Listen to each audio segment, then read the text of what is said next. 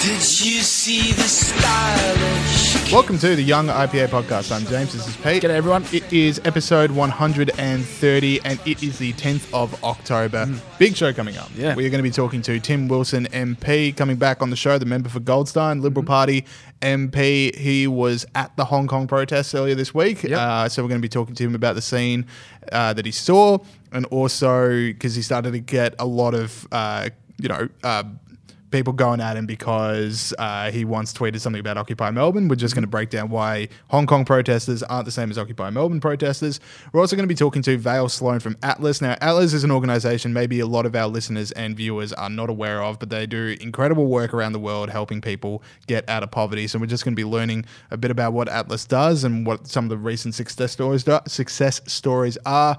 We're also going to be talking about Extinction Rebellion. We've got a really great Heroes and Villains segment. We're going to be talking about Justin Trudeau again, which I love. Pete, anything you're looking forward to? I'm absolutely looking forward to the Vale Sloane interview. Like, I've already listened to it because I was there. But it was if you're like worried about the world or anything, listen to this. It's completely inspiring and it's fantastic. Yeah, awesome. But we'll start off with the big story in the world this week. And Pete, we've been doing this podcast for coming up on 3 years now. We've been doing it for a while. And 2.5. I've got to say, I've never been more happy with a 1 hour lead-off story than I am this week because my worlds are combining. Yeah, we're exactly talking right. politics and we're also talking NBA. Exactly. You're a basketball nuffy. Yeah, I know I never bring it up with you, Pete, but I'm actually a big basketball fan. Yeah. So if people don't know the story, so the Houston Rockets general manager, basically the guy that controls the Houston Rockets' big decisions, tweeted out support of the Hong Kong protests. And this did not go down well with the NBA. An apology was quickly put out there. The Houston Rockets team owner distanced himself from the tweets. The NBA distanced themselves from the tweets. And the reason that they did this is because the NBA-China relationship is worth $4 billion to I did not the know it was that NBA as of last year. It's only going to get bigger as esports take off, and 800 million people in China watch NBA programming TV, on-pro TV, digital media, or smartphones last year, which is 2.5 times the population of the US.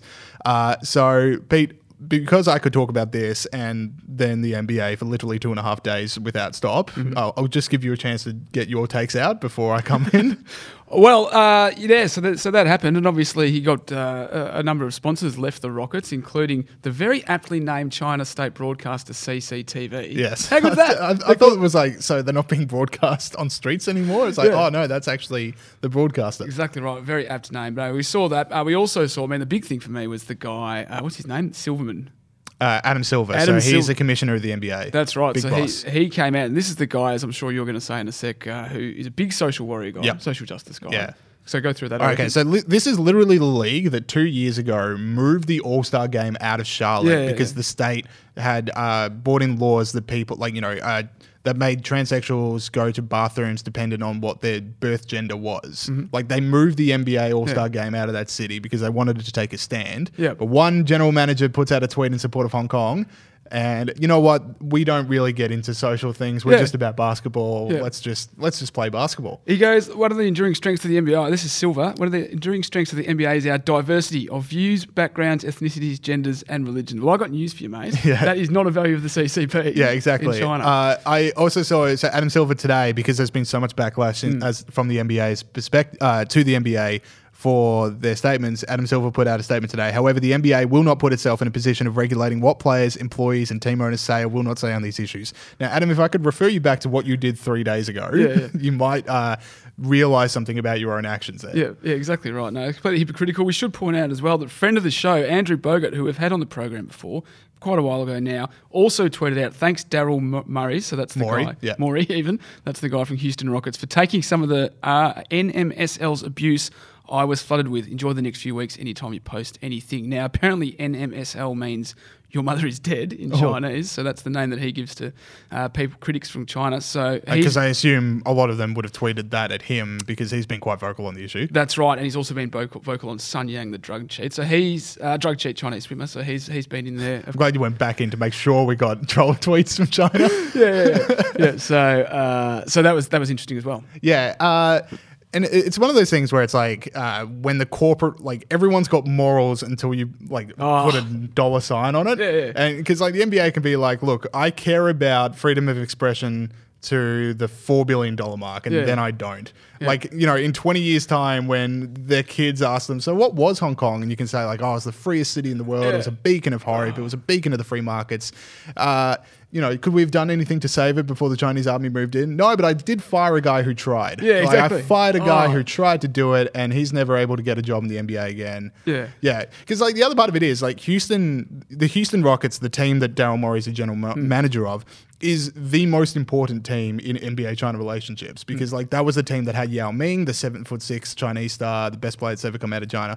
Like, it could not have come from a worse team. And already the NBA is, like, trying to market the Brooklyn Nets because they're owned by people that invested in Alibaba. It's like, oh, maybe you guys can pivot to this team to go for. Yeah, like, exactly it is disastrous for the NBA, but if you want to be social justice warriors, this is a huge social justice issue. You get on your high horse, you tell everyone else how to behave. When it comes to the crunch, you are absolute cowards. It just gets me every time. Exactly. I could talk about this for literally 4.5 hours, so we should probably move on to another topic. We talk about it a little bit more with Tim Wilson later in the show. So basically, Nikola Jokic is passing out of the post this season. I'm a bit worried, but... So are you still watching NBA now? I will... Yeah, look, this is a terrible time in NBA history. Yeah. I will watch literally every single game. Okay, so Bolt, you know, he's not convinced. Take the LA Lakers season total under. It's an absolute lock. Okay. All right. Do that, people. All right. The other story this week in Australia and around the world is that Extinction Rebellion have been at it again. They've been disrupting road traffic in Sydney this morning. Yesterday, a bloke in Brisbane erected a hammock from the Story Bridge for 6 hours. And in Melbourne this morning, a whopping 35 protesters blockaded Gibbs and Hoddle Street. And if you're not in Melbourne, like Hoddle Street, that is a big street to lock down. Like it's a big street. There's a lot of traffic that got held up. It is a lot of traffic for 35 protesters and a drizzly cold morning in Melbourne today. So it's funny that a number of those numbers fell. We also saw people overseas protesting. James is going to show you a little bit later a very good video from London, I believe. I was a bit worried there, and then I realised that I do know what that is. I thought I ran that by you. Anyway, so that's the story. I mean, we all know what's going on with Extinction Rebellion. Last week, Home Affairs Minister Peter Dutton suggested that scrapping... Sorry, just a little lack of attendance thing. One thing I wanted to say, so people in Melbourne this week were planning a Swarm for Survival on Wednesday, an Extinction Rave on Friday night, and a nudie parade for Saturday. Why are the things they do always fun? Yeah. Like, no one's saying like, hey, let's clean up a beach and take photos of that. It's always like, no, let's party. Yeah. Or do a nudie run. Yeah, let's do the thing that I'd be doing anyway tonight, but in the morning in front of cameras. Yeah, exactly. They should, I don't want to do anything hard. Yeah, exactly. They should, for climate, get, plastic out of the bay or something like that. Yeah. Anyway. So, the Dutton thing. So he suggested we should scrap welfare payments for climate change activists who break the law. Now, I don't think requirements around what welfare should change based on a person's political views. But I think the key thing about this is Dutton's got this thing wrong because these aren't welfare recipients. Climate protesters are rich. Yeah. They're upper middle class. They're an upper middle class death cult, Brendan O'Neill said during the week in Spike, which is a terrific article and you should check it out. But that's the thing. Climate protest is for rich white people. Oh, there'd be definitely some welfare recipients in the climate protest. Don't kill my narrative, James. But I'm just saying, yes, like the ones we see are definitely well off. Yeah. But for the Peter Dutton thing, like the first time I read this, I thought it was a parody. Okay. Like I thought, like that is what someone would say if they were trying to make fun of what Peter Dutton would say. Yeah. It's like he would cut off welfare recipients. Like he might actually be Snidely Whiplash at this point. No, he did say but that. So the government can just go around punishing people for having different political opinions to them. Like were any of the pro-life abortion protesters, were any of their welfare recipients being punished for, going out and protesting abortion? Exactly right. Wait till the shoe's on the other foot. Yeah, exactly. Like when Labor and Green get in power, it's like, well, you guys were doing it, so now, anyone that's protesting for freedom of speech or against 18C, like their welfare recipients are gone too. Yeah. Exactly right. Now, I had one final point on this. Okay. I live in Brunswick. My commute... Hippie community? Very greeny environmentalist community. Now, my commute to work has been absolutely untouched by these protests. Yeah. So when are these people when are going to block Sydney Road, Brunswick? Yeah. Or the mighty Upfield line? Do you know what I mean? Like it's always, Hoddle Street or, Spring Street. Just a point. Just a point. Haven't noticed any... Pete arguing for him being late to work every day. I wonder why. It'll be a good excuse. I wonder why Pete wants to be late to work. Yeah, exactly. Cool. So I think you wanted to also talk about Stand Up for Nuclear. Oh, yeah, that's right. So Stand Up for Nuclear, October the 20th. It's a great event being run by David Limbrick from the Friend of the show. Liberal Democrats, friend of the show.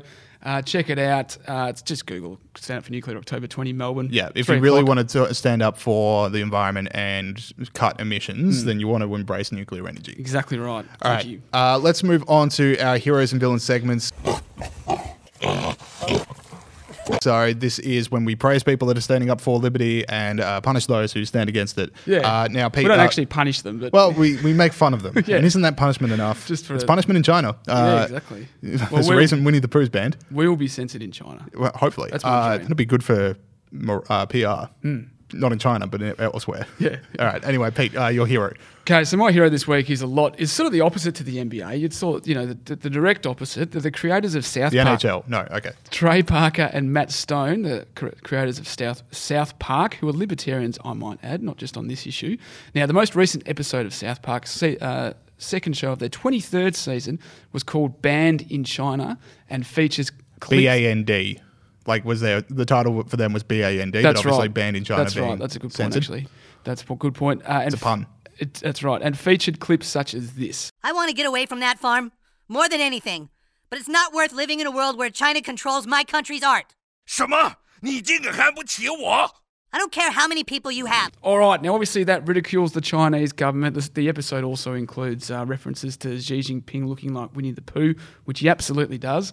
It's uncanny. And it's got a quote in it from one character saying, you've got to lower your ideals of freedom if you want to suck on the warm teat of China. So obviously that's what the NBA's been doing this week. Now, this was completely wiped from the Chinese internet. They've got a version of Twitter, a version of YouTube, a version of Facebook, completely wiped, even from fan sites.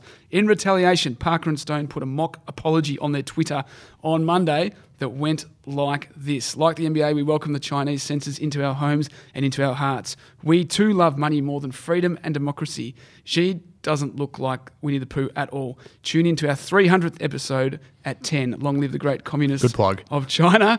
May this autumn's sorghum harvest be bountiful. We good now, China. South Park are and they continue to be the best. Yeah. Like, it was the Danish cartoons, it was Scientology. They are on the right side of every single political issue like this. And they've got heaps of money in China as well. Yeah. Like they'll lose money because of this. Yeah, exactly. But they said, you know what, something's more important than money, James. Yeah, like they did on all those other ones. What a pair of legends. All right, my hero isn't particularly a person, but it's Newton's third law of motion, which I had to do a bit of research of, and now I've since forgotten. Science was never my strong point, or maths, which is something we'll be talking about in a bit. But anyway, as Pete alluded to, Extinction Rebellion protests are taking part all over the world, and I want to hone in on the London protest where they wanted to spray fake blood on the Treasury building out of a fire engine, a decommissioned fire engine, and this happened. So as you can see, for the first few seconds, things are going all right if you're listening on this. So they're trying to spray fake blood out of a fire engine. The fire hose becomes a bit too powerful for them, so everyone has just run away as the hose is just spraying fake blood all over the street. Absolutely none of this is getting on the Treasury building at this point. Now people are trying to mass to the hose to stop it running. They're getting sprayed as well. No one's being able to control the hose. It is an absolute loose unit at this point. And the gentleman has given up as well. There's one woman who's still trying, and it's honestly one of the best clips. Hopefully my commentating has given life to it. Yeah. Well, just imagine Newton's third law of motion. Yeah. And then that's that what old it chestnut. is. Yeah. So anyway, just out of control hose spraying fake blood everywhere except the Treasury building. Now, The Guardian went to bat for the protesters. The Guardian had it under the headline, Extinction Rebellion activists have sprayed 1,800 litres of fake blood on the Treasury's building in Westminster. I noticed that. I didn't think it was on. Yeah. You could say nearby, or you could say next to, but you can't say on. Or down the drain right directly next to the building. I love the way it was sort of like it took it seriously, like they had achieved what their aim was. Like, instead of like, that's this not is what the happened. best clip ever. Yeah, exactly right. The comments underneath that were very funny. I love the way the blokes on the top of it just sort of allow the old guy and the young woman to try and tackle the hose while they sort of watch it. And, litres of poison go down the drain to help the environment. Yeah, that's the thing. Like the whole the protesters didn't live by their own ideals is becoming a bit of a cliche thing. Yeah. But I just want to point out a diesel-fueled fire engine was driven to the Treasury building to spray 1,800 litres of a liquid that definitely contains drinking water onto a building. Exactly right. Swing and a miss. No, all right, no good. Let us move on to villains. Now, these are the villains of the week, the Howard Peck Villainy Award. Now, Pete, you want to talk about the oppression of maths. I do want to talk about the oppression of maths. My villain this week is the Ethnic Studies Advisory Committee under the Seattle Public Schools Superintendent. So that is a bit of a tongue twister for you. They published a preliminary math ethnic studies framework document, which describes how maths can oppress people from ethnic minorities. As part of this document, it said Western mathematics is the only legitimate expression of a mathematical identity and intelligence. It goes on to say, who gets to say if an answer is right? What is the process for verifying the truth? Who is smart? Who is not smart? And then it goes on to consider how maths has been used to resist and liberate people from communities of colour from oppression. So there's a few things to unpack here. Yeah. Firstly, it's stupid because maths is just maths. Yeah, yeah. That's a classic, people that have spent their entire life in arts and politics coming to maths. Yeah. Because, in arts and politics, who is right? No one knows. Yeah. But in maths, it's no. 1 + 1 does equal 2. There's just maths. And the other thing, this goes in my file of people trying to not be racist, but being absolutely and completely racist. Maths isn't Western. Yeah. Okay, it's not like a white people thing. It's just maths. So if you think that mathematical truths are for white people over here, that is also completely racist. Yeah, there was one thing out of this that I did actually like. Sorry, in the ethnic studies framework, there's one theme of history of resistance and liberation. These are themes that people might want to discuss, and it's talking about how the history of resistance and liberation, as defined by ethnic studies, is the stories, places, and people who helped to liberate people and communities of color using math, engineering, and technology. Now that sounds way cooler than regular maths. Yeah. I'd be okay with that subject. I don't like learning about angles. I like learning about catapults. Yeah, that's good. I like learning about trebuchets. Maybe the document wasn't all bad. Yeah. Trigonometry? Yeah. Try projectile missiles. That's how you get me on board. Well, there you go. But they're still my villain this week. Yeah, good. So my villain this week is Justin Trudeau. Now, this isn't exactly villainy, but it is just the best. And I want to play this up front. So Justin Trudeau got in a bit of a hot water recently with the old blackface thing. If you missed that. A few times. I think we're up to 4 or 5 now, I thought it was still on 3, but I could be wrong. Anyway, the man likes dressing up in blackface. Sorry. At a town hall ahead of the election. Yeah. At a town hall at the upcoming election, a person wanted to ask what's he done to address the fact that he used to dress up in blackface. Yep. I'm just going to play the clip in full. So that didn't answer the question at all. Have you spoken to any African leaders or leaders from the Middle East to apologize for your personal conduct? I have continued to engage with leaders around the world in a responsible way during an election campaign. My focus is connecting with Canadians, as I was able to tonight. And I was very pleased to see so many of the questions turn to the environment. In all sections, there was a clear contrast between those on stage who don't think we should be fighting climate change and those of us who do. And again, we are the only party with a clear plan to fight climate change. Literal screeching would have been a better answer than that. Getting on the ground and barking like a dog for 30 seconds would have been a better answer than what he gave. Yeah. That is atrocious. That is one hell of a pivot. Well, who cares if I'm a racist? Because these guys aren't going to introduce a carbon tax. Come on, mate. That's worse than, No, but just he so clearly hasn't reached out to anyone. And you could ask, what does reaching out even mean? Just calling up a prime minister of an African nation and being like, sorry, mate. But, I do I actually will bring this to your attention, Pete. I actually have the written answer they prepared for this that Justin Trudeau pivoted away from at the last second. Really? You've got your hands on that? Yeah. So the answer was going to be every time he tries and sees things from the perspective of an African leader, he just ends up dressing up like one. So, he tries to put themselves in their shoes and ends up actually putting himself in their shoes. Yeah, but it creates its own problem again. He keeps doing it. He can't stop. Yeah. All right. That is it for the start of the show. We'll now go to our interviews and the quiz. Okay, welcome back to the show. Liberal MP for Goldstein, Tim Wilson. Tim, welcome back to the program. Thanks so much for having me. No worries, mate. So you're in Hong Kong recently, on Monday, in fact, for just 24 hours, speaking at a conference for The Economist magazine. In that time, you also managed to fit in going to the protests in Hong Kong. What's the scene like up there? Well, like any country or any city where there's protests, the vast bulk of the city is completely relaxed, normal, and people getting on with their lives. But there are flashpoints, and particularly along Gloucester Road between kind of Wan Chai and Causeway Bay on Sunday afternoon, there was a lot of intensity. But the vast majority of protesters are people saying we want to fight for our future and they want a vote on their future.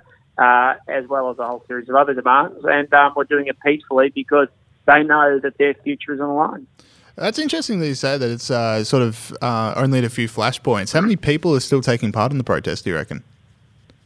I don't know the exact numbers, but there were certainly tens of thousands, if not hundreds of thousands on the weekend.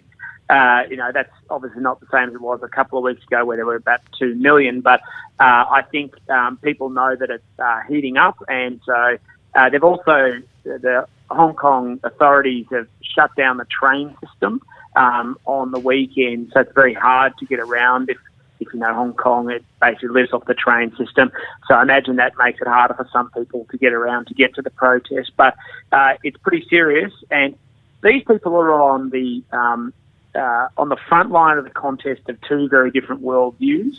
They've picked the Liberal Democratic side, and I think we have a responsibility to support them. Now, what was the craziest thing you saw in your time at the protests?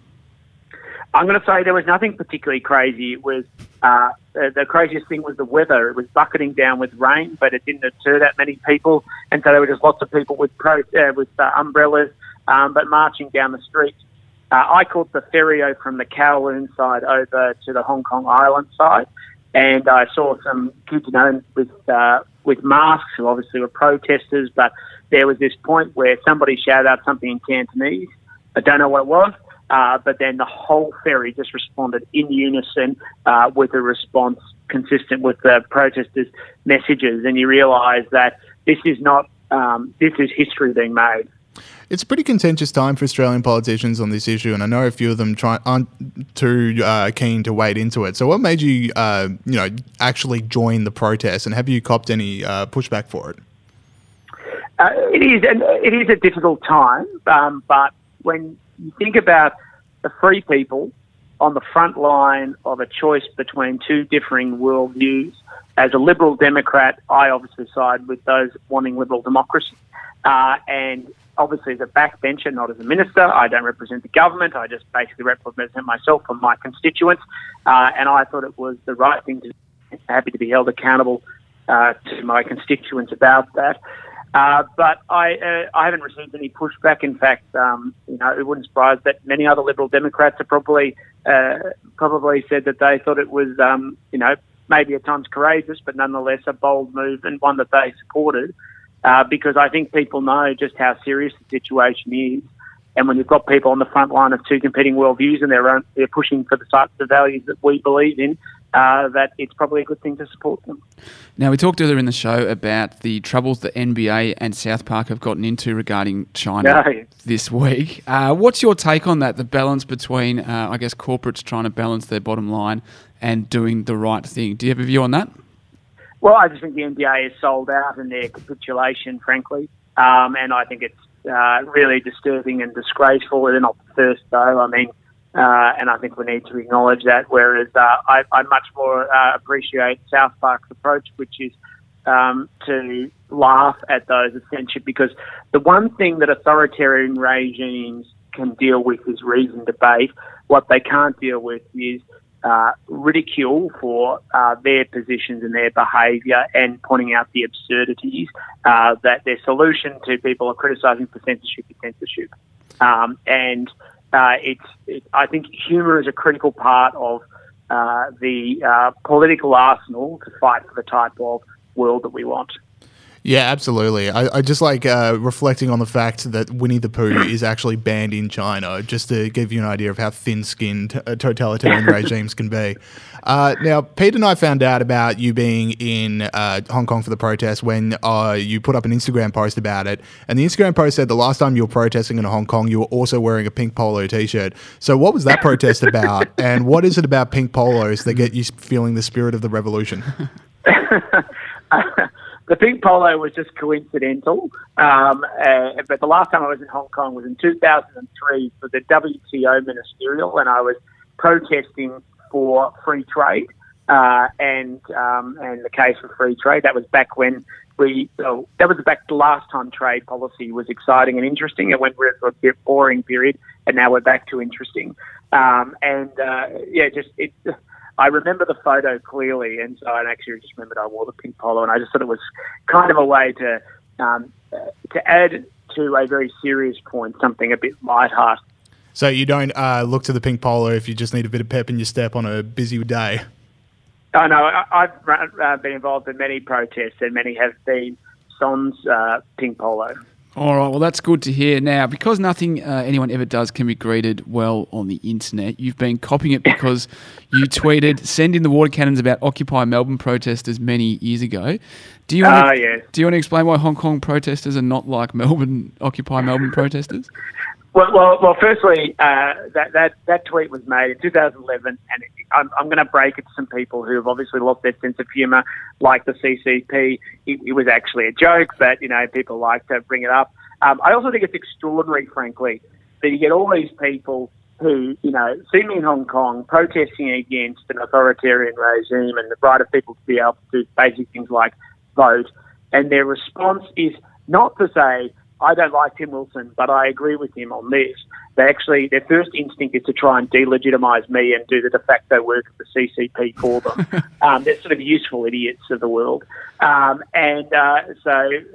there is a difference. The Occupy Melbourne protest, and as the Occupy movement, was a group of people who couldn't achieve what they wanted through democratic means, so they chose to occupy public land, and their intention was in perpetuity, till they made their point and everybody came to agree with them. The people who are protesting in Hong Kong are actually protesting for their right to vote. And that's pretty much the base of it. They've got some things about anti-corruption and police brutality and everything else, but that's all very, localised and to do with past issues. That's the sort of fundamental principle, to be able to decide their own future and self-determination. Yeah, I do like the idea that because they've never done anything to support China themselves, they just look at you and just go, well, how can I bring that down? It's just such a wild thing. But that's okay. History is replete with useful idiots from the left somehow doing something to either delegitimise opponents of authoritarian regimes in Western liberal democratic countries, and they're just adding their name to the roll call of useful idiots of history. All right, last question I got. Would you have had more sympathy for the Occupy Melbourne protesters had they been wearing pink polos? Look, I think the pink polo is a bit too cool for school for the Occupy movement. And the truth is, I actually have some sympathy with aspects of what they were trying to achieve, because some of their criticism was right about the unaccountability of people who'd done the wrong thing and bank bailouts, and philosophically I have some sympathies with that. But I also don't believe that you just get to disobey the law, because we operate in a society of laws, have to have some respect for the rights and freedoms of others for people to be able to live their life, and that's what they weren't interested in doing. And around that time I sent out that tweet, and because I remember it very clearly, they were basically being arrested because I think they'd been in that space for about 2 weeks, and there were allegations, particularly overseas, of nefarious conduct that were going on in Occupy sites, and there was actually a very credible reason to deal with what was becoming increasingly a public health / public order issue. All right, brilliant. Tim Wilson, it's so awesome seeing an Australian politician take to the streets in Hong Kong. Thank you for doing that, and thanks for coming back on the show. Pleasure. Thank you so much. Thanks, mate. Okay, we now welcome on Vale Sloane, the Associate Director for Institute Relations at Atlas Network. Vale, welcome to the show. Thanks a lot, mate. Good to be here. Now, Val, Atlas is a very influential think tank. It's a really influential organisation. So which organ is Atlas in the vast right-wing conspiracy? Are you the heart, the stomach? Are you maybe a kidney? Mate, we kind of see ourselves as happy warriors, you know what I mean? I'm not sure what organ that'd be exactly. Maybe the soul? I don't know. But, we really see ourselves as the ones who are just trying to fight the good fight when it comes to free people, free markets, you know? Yeah, well, let's get into that. Do we think the soul exists? No, just kidding, Vale. I wouldn't ask you that. So I should point out that Vale is in Washington, D.C., despite his Aussie accent. We're live with Washington. Now, what is the Atlas Network, and how does it help liberty around the world? Yeah, mate, we're a group that works to strengthen the worldwide freedom movement. And we do that through working with just under 500 independent think tank organizations worldwide. I'm talking over 90 countries.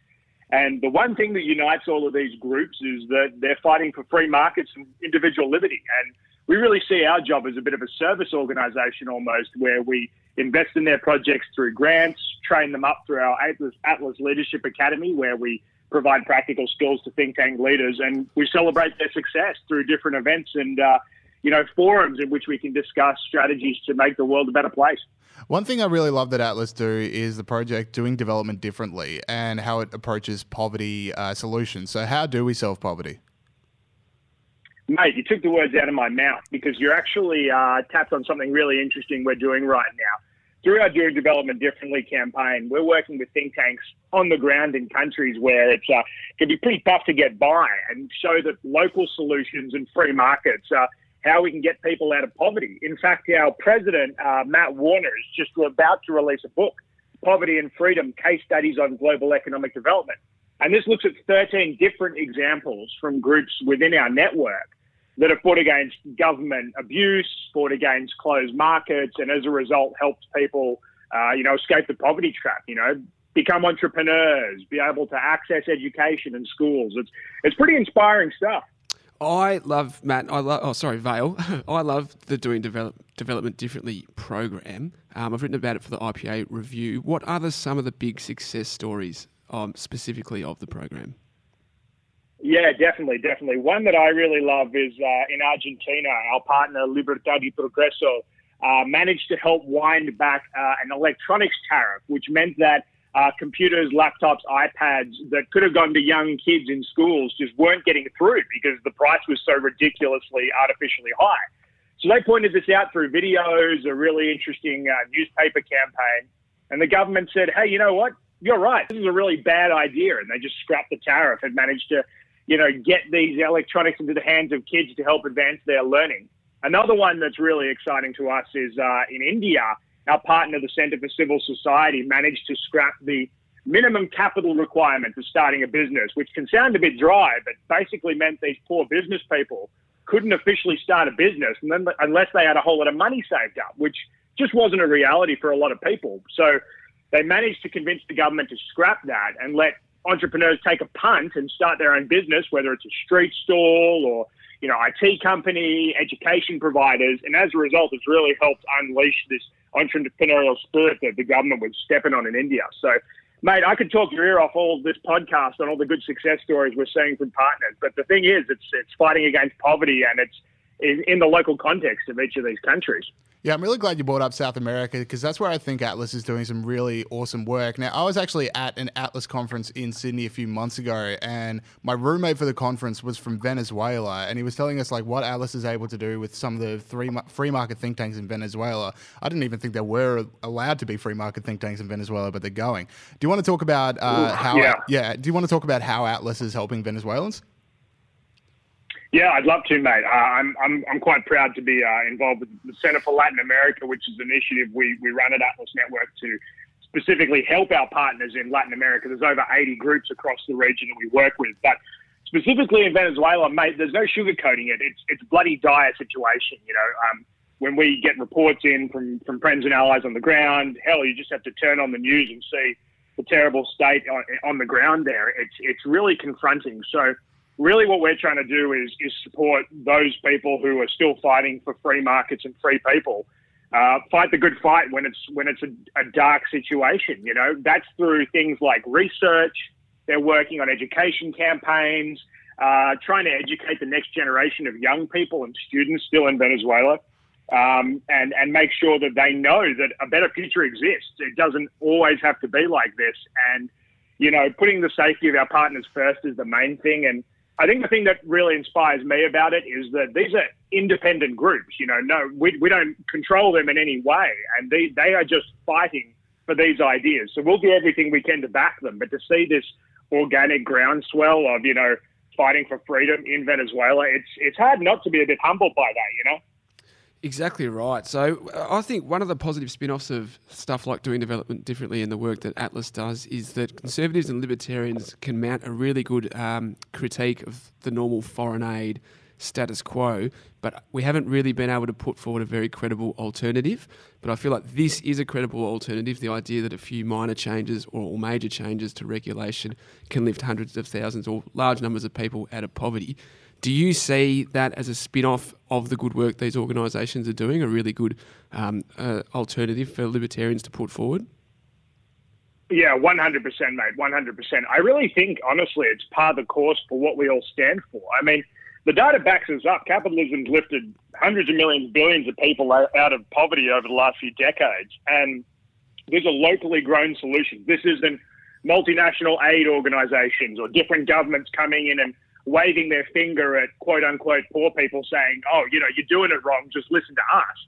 Not at all. This is us saying, hey, we know people on the ground who understand how local markets work, how people are going to do business, and they want to unleash that. And I think a really good thing that, I'd want to bring up is as part of our Poverty and Freedom video series, which you can see on our YouTube page, the Atlas Network YouTube page, has over 5 million views for our videos, which show people on the ground in India, Costa Rica, soon to be Ukraine, people who are benefiting from getting out of poverty through free market access and the ability to just live their own lives. It's kind of as simple as that in the end. When you give people a chance to flourish, they're going to take it, Yeah, absolutely. So I guess this next question would be for you and Peter, because I know both of you worked on this area for so long. Ooh, what are like the central building blocks you would look for in a new society if you were to if you came to a society that did have a lot of poverty? What would be the central building blocks that governments should be taking on rather than just foreign aid?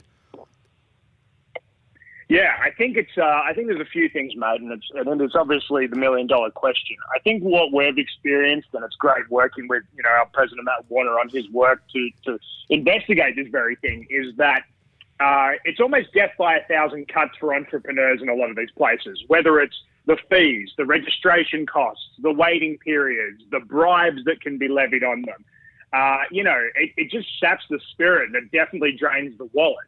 So a big thing is trying to make procedures as simple and transparent and as quick as possible. To do that really then enables entrepreneurs to get on with the job of what they do best, like being business people. I think that's the biggest building block that comes to mind in terms of what the government can do, almost just get out of the way. And I think additionally, things that people who want to help need to do is listen to the people on the ground. Like, what are the problems? What isn't working? Because I guarantee you that, what the challenges facing Nepal are not the same as the challenges in Venezuela, are not the same challenges as Lithuania. It's a matter of looking at what local entrepreneurs, no matter how successful the country is, what are their challenges and what can we do to fix it? And, they have to be the ones to drive that change. Coming in as an outsider is in a lot of ways the worst thing you can do and can just antagonize people against undertaking any sort of reform, So that kind of foundational respect is also really important. I agree with that, and I'd add to that, the thing that I like about doing development differently is its incremental approach. If you think, I've done work in Cambodia and South Africa and other places, and if you think, hey, property rights are a really good thing, you can't just drop them into a context where they've got no cultural history. That just won't work. And you can't just, fight corruption in a place where corruption's been a way of doing business for thousands of years. But the thing about doing development differently So you'd say it's like a 24-hour... You can't fix it in 24 hours. You can't fix it in 24, maybe not even 2 days, James. But the thing about doing development differently is it takes these tiny little incremental changes that are manageable, and it's sort of quantified the fact that actually a little change like that makes a huge difference.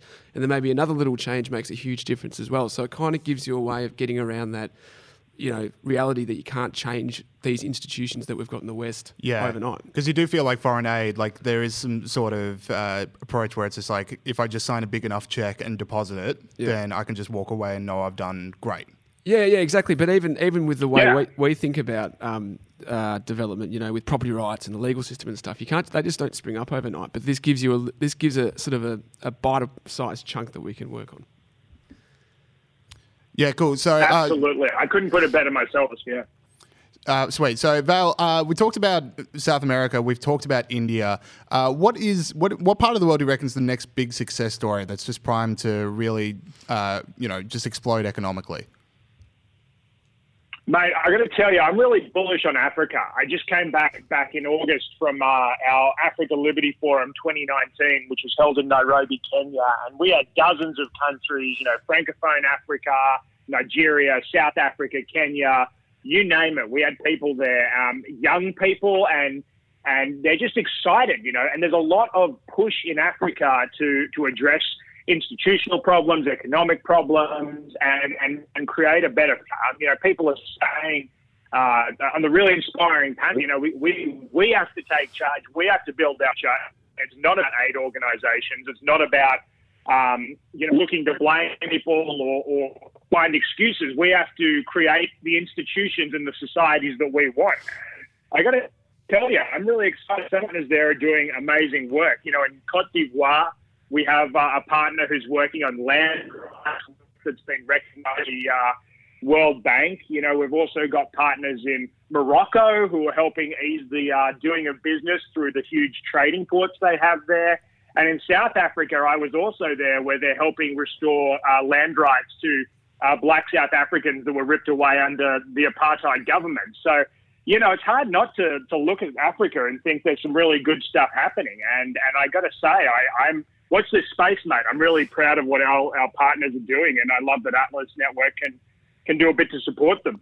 That's right, Val. And of course, listeners to the Young IPA podcast would remember when we interviewed Linda Kavuka from Kenya, a big part of the African liberty movement. One more question for you, Vale.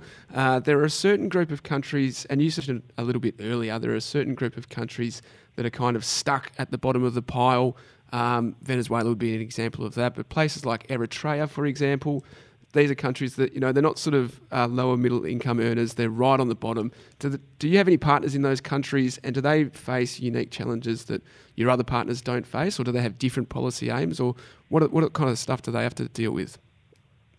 Yeah, well, yes and yes is the answer to that question, mate. Yes, we do have partners in some really difficult countries, Venezuela being one. We have a great partner in Burundi, which really has a tough situation when you look at things like the Economic Freedom of the World Index. I think of other places as well, like, Nepal is still a very difficult country on the economic data, but we have, I think, at least two great partners there, not to mention a number of groups that are coming up. So we do try and work in countries that have a lot of difficult circumstances. And yes, I think they do have a lot of challenges that can be unique, but they can also, learn from other people in the worldwide freedom movement. You know, governments can be corrupt anywhere. Institutions can fail to work properly anywhere, and it's a matter of looking at, well, what are some solutions that have helped alleviate these problems elsewhere? And time again, it's things like transparency, accountability of officials, limiting government overreach, and just making it easy to get on with life, whether that's not following onerous laws, whether it's quickly setting up a business. And so that's why things like our regional Liberty Forums and upcoming Liberty Forum and Freedom Dinner in New York are so important, because we get hundreds of leaders from around the worldwide liberty movement in a room, and we say, hey, what's working? What's not working? Like, what can we learn from each other? And get on with the job, mate. None of this kumbaya business. We got a world to, make better.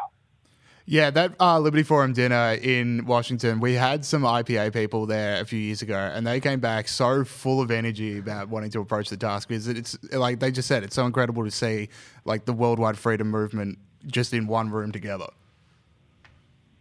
Yeah, I agree, mate. And I got to tell you, I've always got a soft spot for the IPA being, a bit of, you can't take the Australia out of the boy, right? I may have been here for a few years, but I love what you're all doing down back home, and we all watch it keenly at Atlas Network. So, we thank you guys for everything you've done to, keep fighting the good fight in Australia, and actually, be an inspiration for a lot of our partners.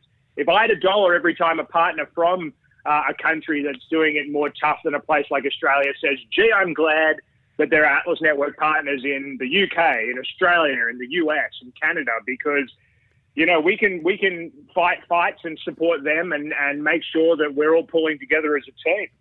Yeah, cool. Val, thanks so much for your time. I love talking to someone from Atlas, because Atlas organization, one of those places where, like the media cycle is just, what did Trump tweet recently, or what's the latest with, this politician. And then you like talk to someone from Atlas and you're like, oh, actually there's amazingly important things happening around the world and millions of people are coming out of poverty. And Atlas is just one of those organizations that makes you go, oh, hang on, there's huge victories. So, Val, thank you so much for your time. I couldn't put it better, yeah. Thanks, Val. Thank you, fellas. You have a great day. Appreciate it. Okay, welcome to another round of Hey, What Did We Miss? The Young IPA quiz, loaded quiz panel coming up. Are they panelists or contestants? Contestants, would yeah, probably be the right word. Yeah, so loaded quiz contestants. So a friend of the show, Adam Schlitt. G'day. Slicked? I take anything. Yeah, okay, good. Backed by popular demand. Backed by popular demand. Yeah. Morgan Begg, very much an easier surname to pronounce. And, of course, reigning champion, the Roof Seal, Peter Gregory. So if it is your first quiz, 1 point for correct answers, 1 point off for incorrect answers. It's a current affairs sort of arrangement. News and current affairs. Just give me 5 minutes. Yeah, you'll need it. You'll need that paper. That's all I did for research. Can I point out that it's Morgan's dressed up, and I appreciate that. Yeah, Morgan's bought a suit to this for the people listening, and it's intimidating. And to be honest, Pete was talking some incredible trash all morning about how he's going to absolutely blitz the competition. I'm not worried at all by either of these two blokes. So you don't find the full suit intimidating. All right, and for buzzers, we're just going to be using first names. So Adam, I can do that. Morgan, and Pete. Roof. The Roof Seal. Come on, quiz time. Let's go. All right, I like the energy. All right, so question 1. Dr. Bella Debrera wrote about a university program called Future Fix's key theme of resurgent racism this week. Which university? Roof. University of Sydney. University of Sydney is the host of Future Fix. Gotta be quick. Living up Just to warm up. He's working the bugs out. So we go to ipa.org.au for that article. Which former ABC presenter's first lecture to RMIT talked about how the Liberal Party is now... Barry Cassidy. Oh, Pete is storming away. As if the Liberal Party is far right. I think Barry Morrison's barely even a conservative. Yeah, exactly. I think Barry Cassidy is just, wanting to get a few retweets. He's in the university. He's got to appeal to the youth. So if you just say Liberal Party's far right, anything's far right to the right about Barry Cassidy, I got to say. Barry. All right. So under contentious circumstances, who won the NRL Grand Final on the weekend? Morgan. Adam. Roosters. Sydney? Where are they from? Sydney Roosters. Yeah, Sydney Roosters. I'll give it. I don't understand rugby rules at all, but apparently it was contentious. People were angry about it. Zach Gorman was absolutely ropeable. Yeah, I heard all 57 fans in the stadium were apoplectic. I think the crowd was 82,000. But Zach was also disappointed that there was no Tui's New in his local bottle shop. Yes, I saw that angry Facebook post. Had a few words to say about Melbourne. In the IPA's new video, How the Enlightenment Came to Australia, once again, go to ipa.org.au. Who was the most read economic philosopher by Australian colonists? Well, that's a good question. It is a very good question. And I was that quite was proud Dr. of Bella myself. Debrera Dr. Bella Debrera starring again. as usual. Yes, in the quiz and on our website. I can have a guess, but I don't want to lose a point. Morgan. All right, Morgan? Adam Smith. Adam Smith is correct. All right, so score check. Like Karl Marx or...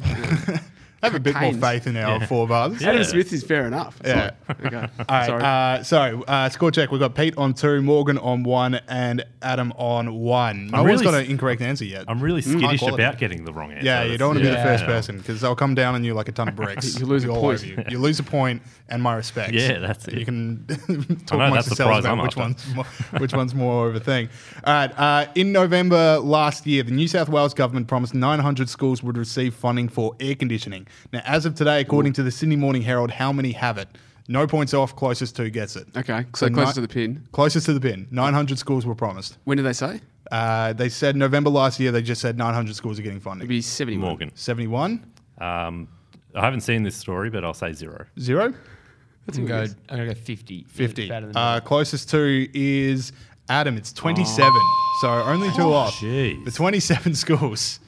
Come on. It's not a lot. 700. At the very least, I should have said 5.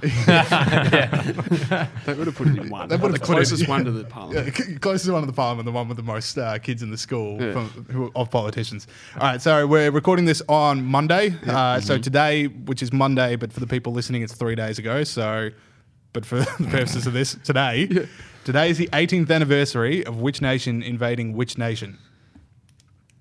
Actually, who got the last one? I forgot. You got it? Yeah. I got the last one. And that'd be Roof. Yep. America invading Iraq. Not Iraq. Point off. Morgan. Afghanistan. Oh, you're such a spud, Peter. That is basic. I was like... That's not great. Damn it. All right. So, score check. Adam and Morgan on 2 each. Peter is down to 1. Absolute reversal of fortunes. I'll still win this. All right. Which political figure on Sunday gave Boris Johnson a 1-week deadline to revise his Brexit plan? Ooh. Very public. Didn't audio catch quiz. This Got one. As I'm speaking. Sorry. Telling me to speak as I speak. Yeah. I'm just seeing that Pete's really lifting up. If the other two want to speak out loud. Don't know. Absolutely don't know. Absolutely no. Wait, obviously I can have a punt. Oh, God. I in no way, Mexican shape or form know standoff. the answer to this question. Absolute Mexican standoff right now.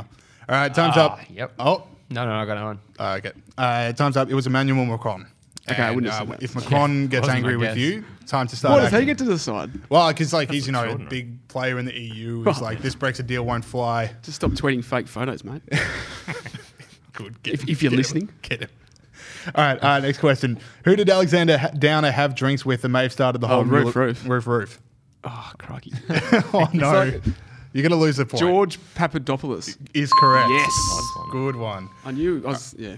Okay, and that was the drinks that started off the Mueller report investigation, maybe. But One gin and tonic they had each. One- Wow. Really? Our Are you meeting. there?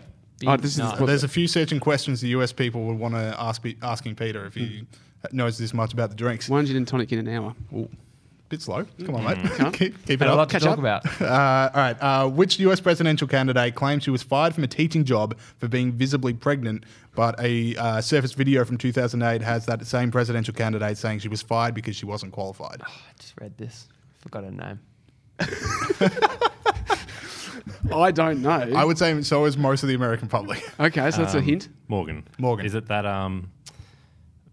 Marianne No, Williamson? I wish. Yeah. I wish. I think she's it just seems withdrawn. right up her She's my alley. favourite. Yeah, as much as I do like Tulsi Gabbard, Marianne Williamson was like, if she was the candidate, that would have been perfect. It's not. Marianne Williamson, that's a point off for Morgs. Anyone want to take a stab? No, I don't want to take a stab. I want to hold on to my... Yeah, no, it's not worth All right, it. I will say she's also got a history of faking things to get. Roof. Elizabeth Warren. Yeah, I'll give it to you. That was a big hint. It was a big hint. Yeah. Oh, Look at Adam's about to You whack know him. what? I think everyone's just about to give up. So, do I give it to Pete? I would say don't give it to me. I That would made say it too good. obvious. Okay, sorry. We're at the I'm a Who fair Am I? player. We're at the Who Am I? Pete is on 2, Morgan is on 1, Adam is on 2. So anyone can win. Anyone can win. I'm This is banking on also- Pete stuffing it up and losing it. Oh, here we go. The hunter becomes the hunter. I like it. That's a big old target on Pete. All right, Who Am I? Today, again, Monday, not Thursday or whenever you're listening to this, but Monday when we're recording. Today is my 66th birthday. Oh, 5 points. and yeah, I don't know. Yep. Anyone want to make a stab at the 5-pointer? No. For an absolute walk-off? Morgan is I am. Morgan had the most We got furrowed the- brow in the history of furrowed I'm glad we got a brows. recording of that because that was intense. All right, question 4. I've been president of my country on 2 separate occasions. Oh, crikey. President of my country. Could be any No, country this one. Could be. that has a presidency. Yeah, very good, It's a James. stipulation. Don't know, mate. Yeah. All right, so down to 3. My parents' names are Vladimir and Maria. Roof. Roof. Vladimir Putin. It is Vladimir. Yeah. Again, the champion. Getting a bit of a win streak happening now, Pete. I just think, the quiz is something you have to get used to. Yeah. And doing it every week gives me an advantage. I'm Gives you surprised the Dad is 66 years old. Is that what you said? Yeah. Did you think older or younger? I would have thought younger. Really? Yeah. Interesting. I would have thought about 66. Well, Right why'd you on. say it?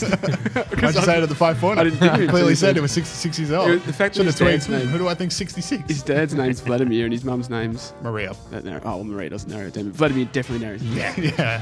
All right, sweet. So that is it for the quiz. We've got more show coming up after this. Awesome. Okay, congratulations again, Pete. I think it's starting to become a bit of a problem, this. This is becoming a bit of a We're going dynasty. to have to invent some new rules to keep me from winning. All right. Oh, I should point out, actually, in the quiz, when Bolt says colonists, I actually thought he said economists. Yeah. That's why I was suggesting all our colonists would read Karl Marx, because all our economists probably do. So I just wanted to clarify that. Yeah, and people were wondering. Yeah, people were wondering. Stop bagging the... If first anyone's settlers. still listening to the show after that absolute debacle of a travesty, Yeah, no, sorry about then that, we have folks. the Pete's official apology. Yeah. All right. A slightly less contentious apology than Daryl Morey's one for Hong Kong. Yeah. Standing up for Hong Kong. Similar, though. All right. Let's get into segments. Now, we want to start off with the Here's a Cool Thing. Yeah. So, Pete, talk us through it. Well, this is a segment we've done a few times, usually in relation to stuff that's happened in the developing world that's been a really cool development. It's, as a bit of an antidote to all the negative news that we hear these days. So it's a segment called Here's a Cool Thing. Now, it's a bit different this week because it's not in the developing world, but it's in the United States on the weekend. Earlier this week, talk show host Ellen DeGeneres, everyone knows who Ellen is, said this on Tuesday. Here's a the thing. I'm friends with George Bush. In fact, I'm friends with a lot of people who don't share the same beliefs that I have. We're all different, and I think that we've forgotten that that's okay that we're all different. For instance, I wish people wouldn't wear fur. I don't like it, but I'm friends with people who wear fur. And I'm friends with people who are furry, as a matter of fact. I have friends who should tweeze more. And but just because I don't agree with someone on everything doesn't mean that I'm not going to be friends with them. When I say be kind to one another, I don't mean only the people that think the same way that you do. I mean be kind to everyone. Doesn't matter. Now, what she's talking about is Ellen attended a Dallas Cowboys versus Green Bay Packers match over the weekend where she was a guest of the Dallas owners, and she was seated next to former US President George W. Bush. Now, so not a complicated one here. You know, it's not a big elaborate point. It's just saying, as Ellen says, you know, you can sit next to, you can be friends with someone you disagree with, and you can respect people that you disagree with. And if there's a little bit more of that in the world, James, we'd be better off. And and you can also like sit next to someone for 3 hours at a football game without and be civilized. Yeah, and be civilized. Yeah. Like that's all we need. Yeah, exactly. It's just that. Exactly right. And she's of course famously a California liberal. Like and she's gay, and like people were saying, but George Bush had anti-gay policies. Like you've taken a very optimistic view of this, and good on Ellen. But I have a slightly more pessimistic view because I did the mistake of like scrolling down on Twitter and just seeing the replies, and it is toxic. It was mostly critical of Ellen. People being like, "Yep, that sounds about white." As in, like, you know, if you're a person of color, you wouldn't be behaving like this. Or I'm too rich for George Bush to care about to care about George Bush's legacy. That kind of stuff. Like this, you know, when people go like, "Oh, conservatives do this too." How many people have like asked George Bush to apologize for sitting next to Ellen? Like it's literally one-sided. People saying Ellen should apologize for sitting next to George Bush. Like that is where discourse is at the moment. Yeah, look, I'll take your point, but you shouldn't mistake Twitter for the real world. Yes, I should. Twitter is a very sort of thin thing, and you know most people don't care. Yeah, exactly. All right, I need to do that. Okay, I got another story. This one coming out of the UK. Now, UK, as people who've been listening to the show, or you know, people who just following the news know, UK got a bit of a knife crime problem. They do, and it's growing and it's not going away. So there's been a whole lot of ideas as to how to combat that. Here's one for you. This is a open letter signed by the Diocese of I'm not a very religious person. Is it Diocese? Yep. Diocese of Rochester, signed by church leaders, lawmakers, psychiatrists, academics, and the like. We are the undersigned and professionals, community leaders from across the UK, calling the government to see the sale of pointed domestic kitchen knives as a thing of the past. Historically, we needed a point on the end of our knife to pick up food because forks weren't invented. Now we only need the point to open packets when we can't be bothered finding the scissors. Bit of humour. It's a strong claim. Yeah. It's a big idea. It is a big idea. Bold strategy. Yep. What are your thoughts? Well, look, so this is the Church of England, right? Yeah. So call me old-fashioned, and I'm no theologian, James, but the role of religion is to what's the word? Like bring you closer to God. Bring you closer to God, but to like cure the souls of people committing these crimes. Yeah. Like you're meant to help people who are troubled or whatever it is. You're not meant to suggest public policy. Yeah. And especially not public policy like this. Public policy this silly. Yeah, exactly. So just concentrate on the souls. Yeah. Just concentrate on the souls. Is that too much to ask? No, I don't think it is too much to ask. My takes were, you take my laziness to find the scissors from my cold dead hands. Yeah, like exactly. that gets me through the day is looking at like my unopened packet of bacon and going like, I could find the scissors or stabby stab. I know that drives you crazy. Yeah. And like the other part is like, even if you take out the point, knives are still sharp. Oh yeah, that's unless you're just going like, okay, we're now going to cut steaks with clubs. Yeah. Like knives will still be sharp. People will find a way. Like they literally just have to angle the knife slightly differently, and the problem still exists. Just flick of the wrist. So, yeah, hey, you know, you know a lot about the old knifey knife. I absolutely do not, but that solves nothing. Exactly. All right. Another story we want to get to. So this is coming out of the UK as well. Now, Jeremy Corbyn put up an interesting tweet and video, and we want to play it right now. Thousands of people all across the country are gearing up for an election. They're gearing up for an election because they want to change the country. So that is the voice of Jeremy Corbyn. And if for people who are listening and not watching, that is overlaid on a bunch of people that are supposedly out to vote Labor. There's like lines around the block. Yep. You literally stopped them having an election. Like you, Jeremy Corbyn, not you, Pete. I know I'm looking at you. But right. Jeremy Corbyn literally stopped people from having an election. Yeah. You can't get on your high horse about how ready you are for one. He was the first opposition leader in history to reject the opportunity to have an election. Is that true? Yeah, that's true. Wow. It's something makes you think history. That's going to come back to bite him over the course of the coming election, which is surely coming. Yeah. So yeah, that's all that needs. But just like you you literally did stop them doing that. Exactly Stop gearing up and give them one. And if you watch that video in full, you will become a little bit dizzy because he goes around the block of that line of people, and I dead set got a bit sick. Anyway, just a note. All right, last story of the day, then you can get on with your lives. Just work a conflict claim. Yeah, I should actually. Speak to Andy. Anyway, last one of the day. All right, so real estate website Domain reported during Don't say Pete doesn't care about you, listeners out there. Pete is willing to experience motion sickness to give you the takes that you deserve. Stop saying that, everyone. So Domain real estate website reported last week that, and I quote, lenders are scrutinising suggestive jokes appearing in the bank statements of prospective home buyers, potentially causing delays to their mortgage applications. For example, instead of labelling the transaction as dinner, they may describe the funds as for sexual services or illicit drugs. Now, what this means is when you and your mates go out for dinner, someone covers it on their card and you hit them back with an EFT transfer, don't write coke and hookers. Yep. Because that may delay their home loan in the future. Yes. So that's an unbelievable... And you can do better than that one. Like, there's so much more inventive ones you can do.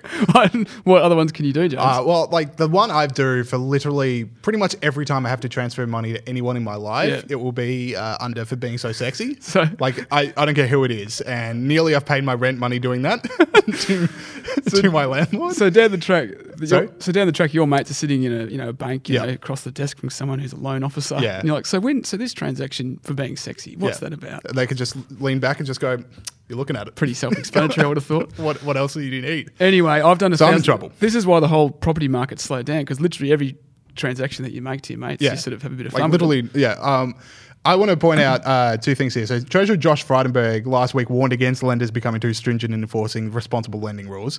Josh gets it. I just want that on the record. Josh gets it. Josh knows that when the bill comes, that is prime comedy time. Yeah, exactly, yeah.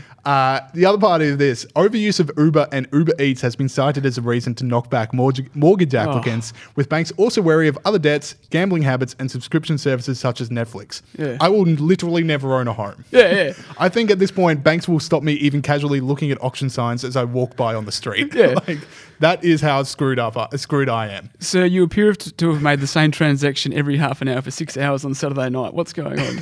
Well, what do you reckon's going on, What mate? do you reckon? And look, what is this Uber Eats order of McDonald's at 7:48 in the morning? Yeah. What do you reckon it is? And look, this is all on the back of the regulators, what's it called? Cracking down, and the Royal Commission we had last year into financial services. All right, cool. Which is the political angle. Very, very interesting, serious should just political be how much point money you have. You should be able to end get the show. Yeah. We could have ended it on the funny, but no, and Pete's got to get political. All right, that is it for the show this week. Thank you to Tim Wilson and Vale Sloane. Head on down to Stand Up for Nuclear. Get involved with Atlas. Support Tim in his efforts to support Hong Kong.